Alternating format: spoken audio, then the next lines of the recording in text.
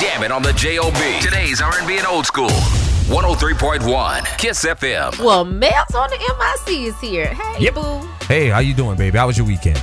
It was wonderful. So real quick, the trending topic for today, hashtag my best ever decision. What is yours? My best ever decision, I have to say, was getting married.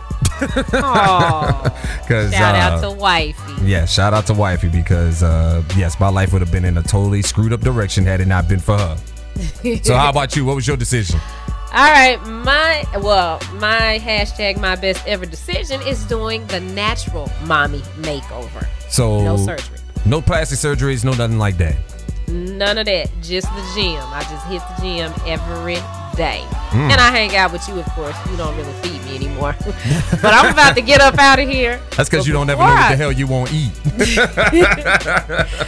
Yesterday was National Shoot Your Shot Day. Yes, and it was. I put a nice little sexy photo up and hashtag shoot your shot.